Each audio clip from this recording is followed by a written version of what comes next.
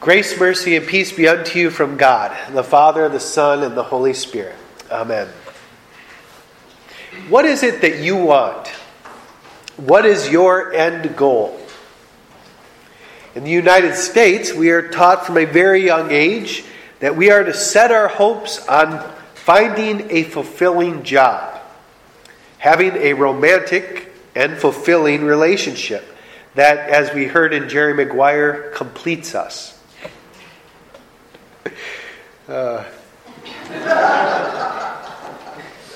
That scene always, like, you complete me, that always goes through my mind. But we're taught that that's what we want to find. That's what we need to find. And we also set our goals on staying young as long as we possibly can. And having children if we feel like something is missing in our lives. The dream is to find fulfillment in this short life. We want to be accepted, loved, and perhaps we even want to be celebrated. We want to be loved by other people. We hurt when we're not accepted, loved, or celebrated by our peers. People, this has not changed since Herod the Great, they have wanted to be remembered. And they want to contribute something to society that is respected in all of the world. We want to be known for being good and dependable at the least. He was a good person. She was a good woman. And we want to be recognized and excellent at the most. Some of you really hope that at the very least you will do a good job in college to make your parents proud. And that you'll get a good job making them secure in what you're doing in this life.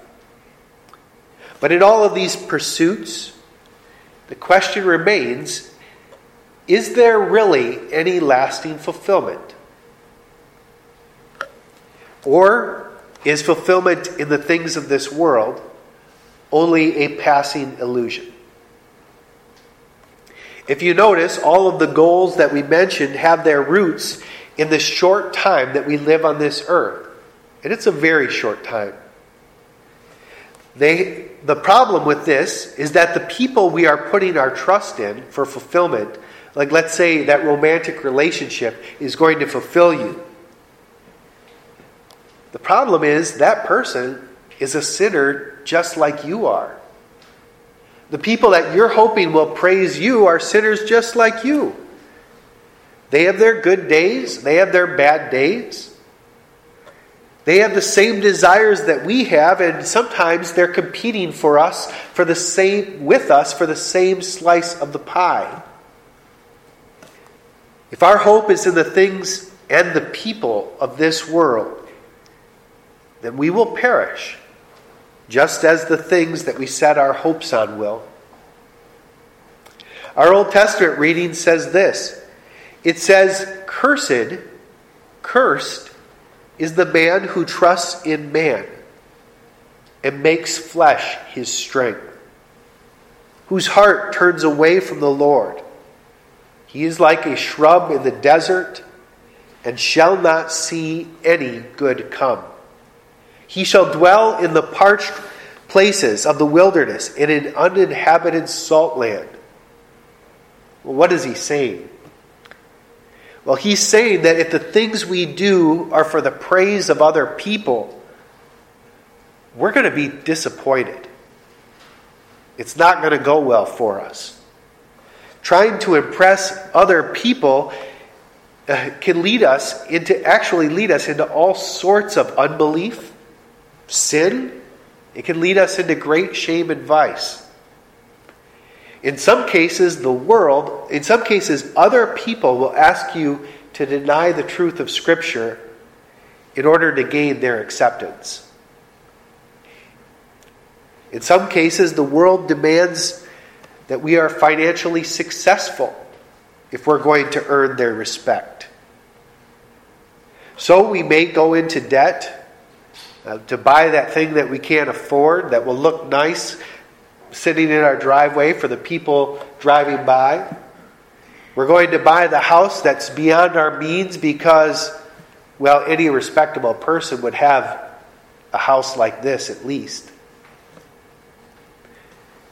And a lot of times when we buy something, we're subconsciously thinking about how it will appear to the people in this world. I feel really lowly when I pull out my SE in a day and age of iPhone 10s. But man and woman, but man, the overall, is not trustworthy because we're sinners who need to be saved.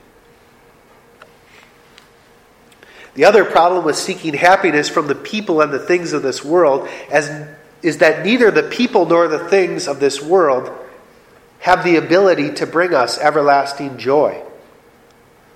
Even if we do have good friends, good neighbors, and the like, and some of us do. Even if we do receive recognition for the things that we have done in our short time in this life, and some of us have that recognition.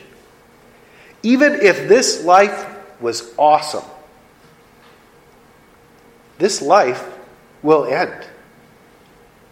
Each and every one of us will breathe our last breath in this fallen world. For some of us, it will be instantaneous, and for some of us, it will be long and drawn out. But each one of us will come to that moment where we will stand before our Maker, and it will be evident in whom we have placed our trust for every good thing. You see, the thing or person that someone places their hope in for every good thing, that's actually their God, whether it's the one true God or not. A romantic relationship can be your God if you make it an end in itself. Education can become a God if you find all your worth in your degrees and the respect that you gain from them. Praise of others can be your God if all your actions are motivated by the hope that other people will like you. Cars, home, sex, spouses, even children. You name it. They can be your God if you seek fulfillment in them.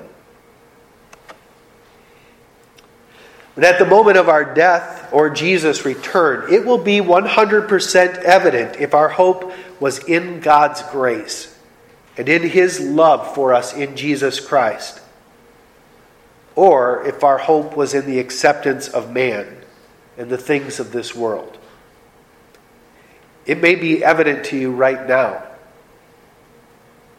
I'm convinced that all of us, including myself, daily need to repent from the sin of making ourselves, other people, and the things of this world into gods by which we expect every good thing. Sometimes the Bible is the last place I turn. I'm not feeling well, I need my cup of coffee. I'm not, you name it. I go on down the line. And a lot of times, God is the last thing I turn to. I daily care more about what you and the world thinks than I do about what God thinks. I daily repent of this by the power of the Holy Spirit. And I daily complain about things that God has given me and act as though new and better things would give me peace and happiness. I make the new and better things into gods. I daily need Jesus to rescue me by His death and resurrection. We want to understand the dangers of putting our hearts' trust in the things of this world. And Jesus lets us know them when He pronounces His woes. He says, "But woe to you who are rich, for you have received your consolation. And the world would look at every single one of us in this room and say, you're rich, you're privileged. Even if you are close to 100,000 debt to the place across the street. But in other words, if you made your wealth into your God and you achieve wealth, then you have your God. Unfortunately, any rich person can tell you, if they are honest, that money does not give the peace that we think it will. And the more money you have, as Big E said, the more problems you have. Money is a lousy God, and we want to confess the sin of making money into our God. Instead, we want to use our money for good and not be used by money for evil. Woe to you, Jesus says, who laugh now, for you shall mourn and weep. This is a woe that is directed towards the smugness that we are tempted to have towards God's word. This is speaking to the laughter of those who mock God's word or look on God's people as simple-minded fools who don't know any better. When we are tempted to make light of God's promises, let us remember that His word is the only thing that is capable of bringing eternal joy and laughter. Jesus continues, woe to you when all people speak well of you, for so their fathers did to the prophets. In other words, be careful out there. You see, at the beginning of Jesus' ministry, everybody praised Jesus. They did. They loved all the good things that He was doing for them. But when He started to tell them the truth, that is, when in their presence, that is, He was in their presence because they were sinners in need of a Savior, they started hating Him. Jesus did not put His trust in man, the scriptures say, because He knew what was in a man. We don't want to put our trust in the praise of other people because it's untrustworthy. It comes and goes. It's unpredictable. If we seek it, we may be led to do things against the one true God. When we put our trust in man and the things of this world, there is nothing but woe and disappointment that Jesus makes clear leads us to hell.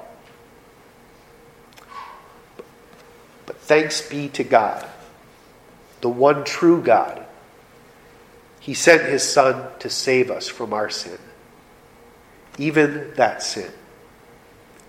And Jesus says, blessed is the man who trusts, the Old Testament says, blessed is the man who trusts in the Lord, whose trust is the Lord.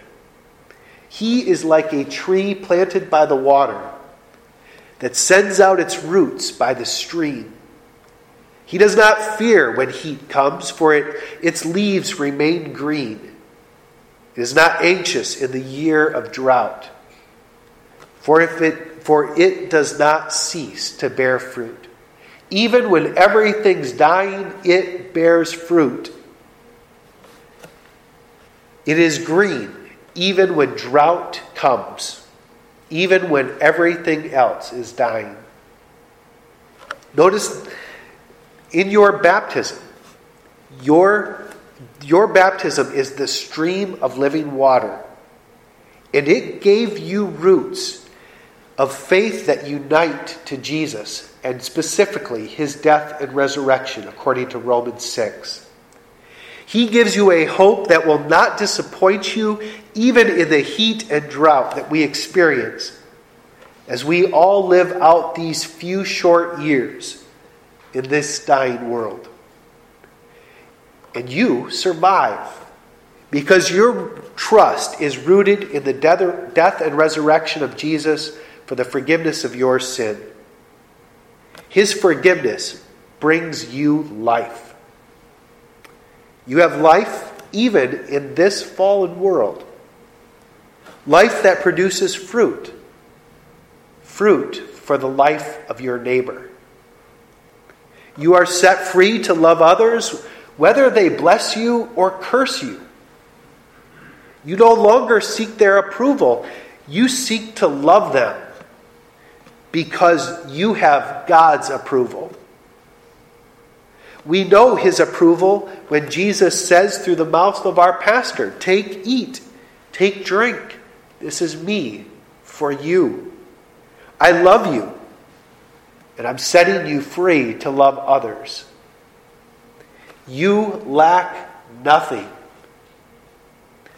In me, Jesus says, heaven is yours. In him you have everything. So blessed are you who are poor, for yours is the kingdom of God.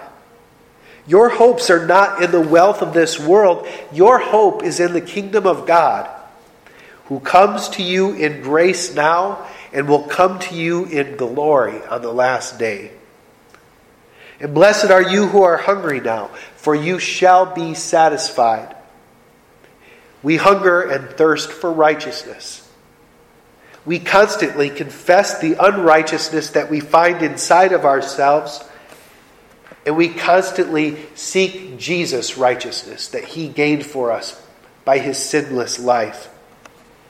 And we will all be satisfied on the last day when he transforms our lowly bodies and makes them like his heavenly body. And blessed are you who weep now. And if you look outside, when you look inside this, even inside your own self, man, you can't help but weep sometimes.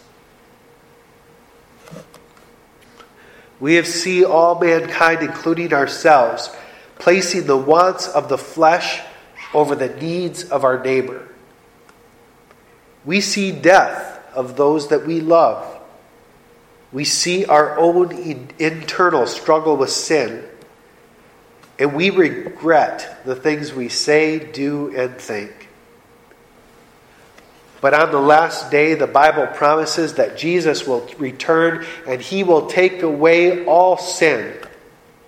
He will take away all causes of sin. It will be no more. What a day of joy and laughter that will be. With our hope in Jesus, he tells us, blessed are you when people hate you. Blessed are you when they exclude you and revile you and spurn your name as evil. When they do this on account of the Son of Man. Rejoice in that day and leap for joy.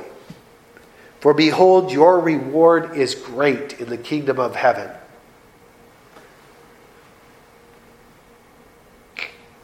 For so their fathers did to the prophets. You see, our hope is in Jesus. And it leads us to confess our sin. And when we confess our sin, it actually shines a light on the fact that what our neighbor does is sinful as well.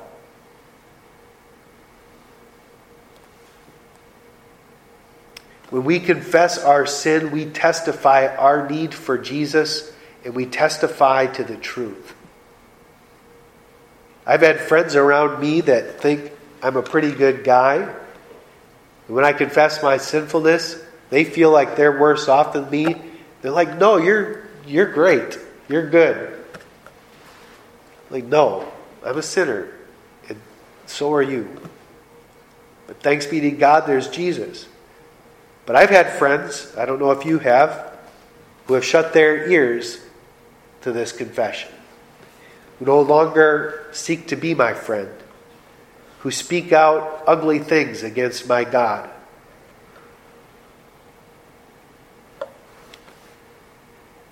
But Jesus tells us that the world will hate us.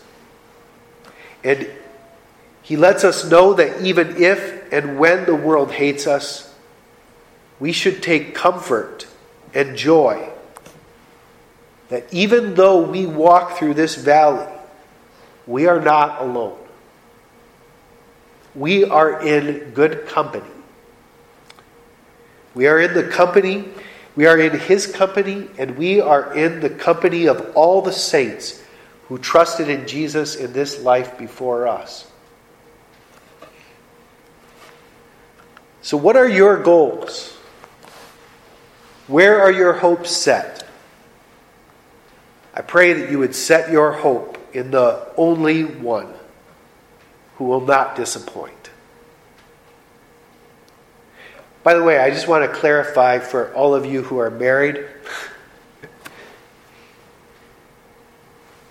you are set free to truly love your wife, to truly love your husband. There are some faiths that say that love is a cause of sorrow, so you want to let go of all pain. No, we've been set free to go through the pain. We've been set free to lay down our lives for our neighbor. And your wife, your husband, that's your first neighbor. So I want you to know, they no longer become your fulfillment. You're fulfilled in Christ, and you now love because you're fulfilled. It's a different way of looking at your marriage relationship. Anyway, I just wanted to clarify that in case anyone's finishing the service and saying, I've placed you too high. I'm going to start praising the one true God and forget about you. No. As you truly receive the gifts of love that God gives you, you're set free to love your neighbor as yourself. You no longer have to look out for number one because you've been looked out for. But I pray that you would set your hopes in the only one who in the end will not disappoint you. I pray that you would set your hopes in the one who died to save you from your sin and who has risen to give you everlasting life in His name. Set your hope on Jesus and let Him produce in you love for your neighbor so that you and your neighbor may both be saved and that you will both be rescued from this valley of sorrows and taken unto the Father's everlasting arms on that last day. And until that day, I pray that the peace that surpasses all understanding would guard your hearts and minds in Christ Jesus until He returns for you. Amen.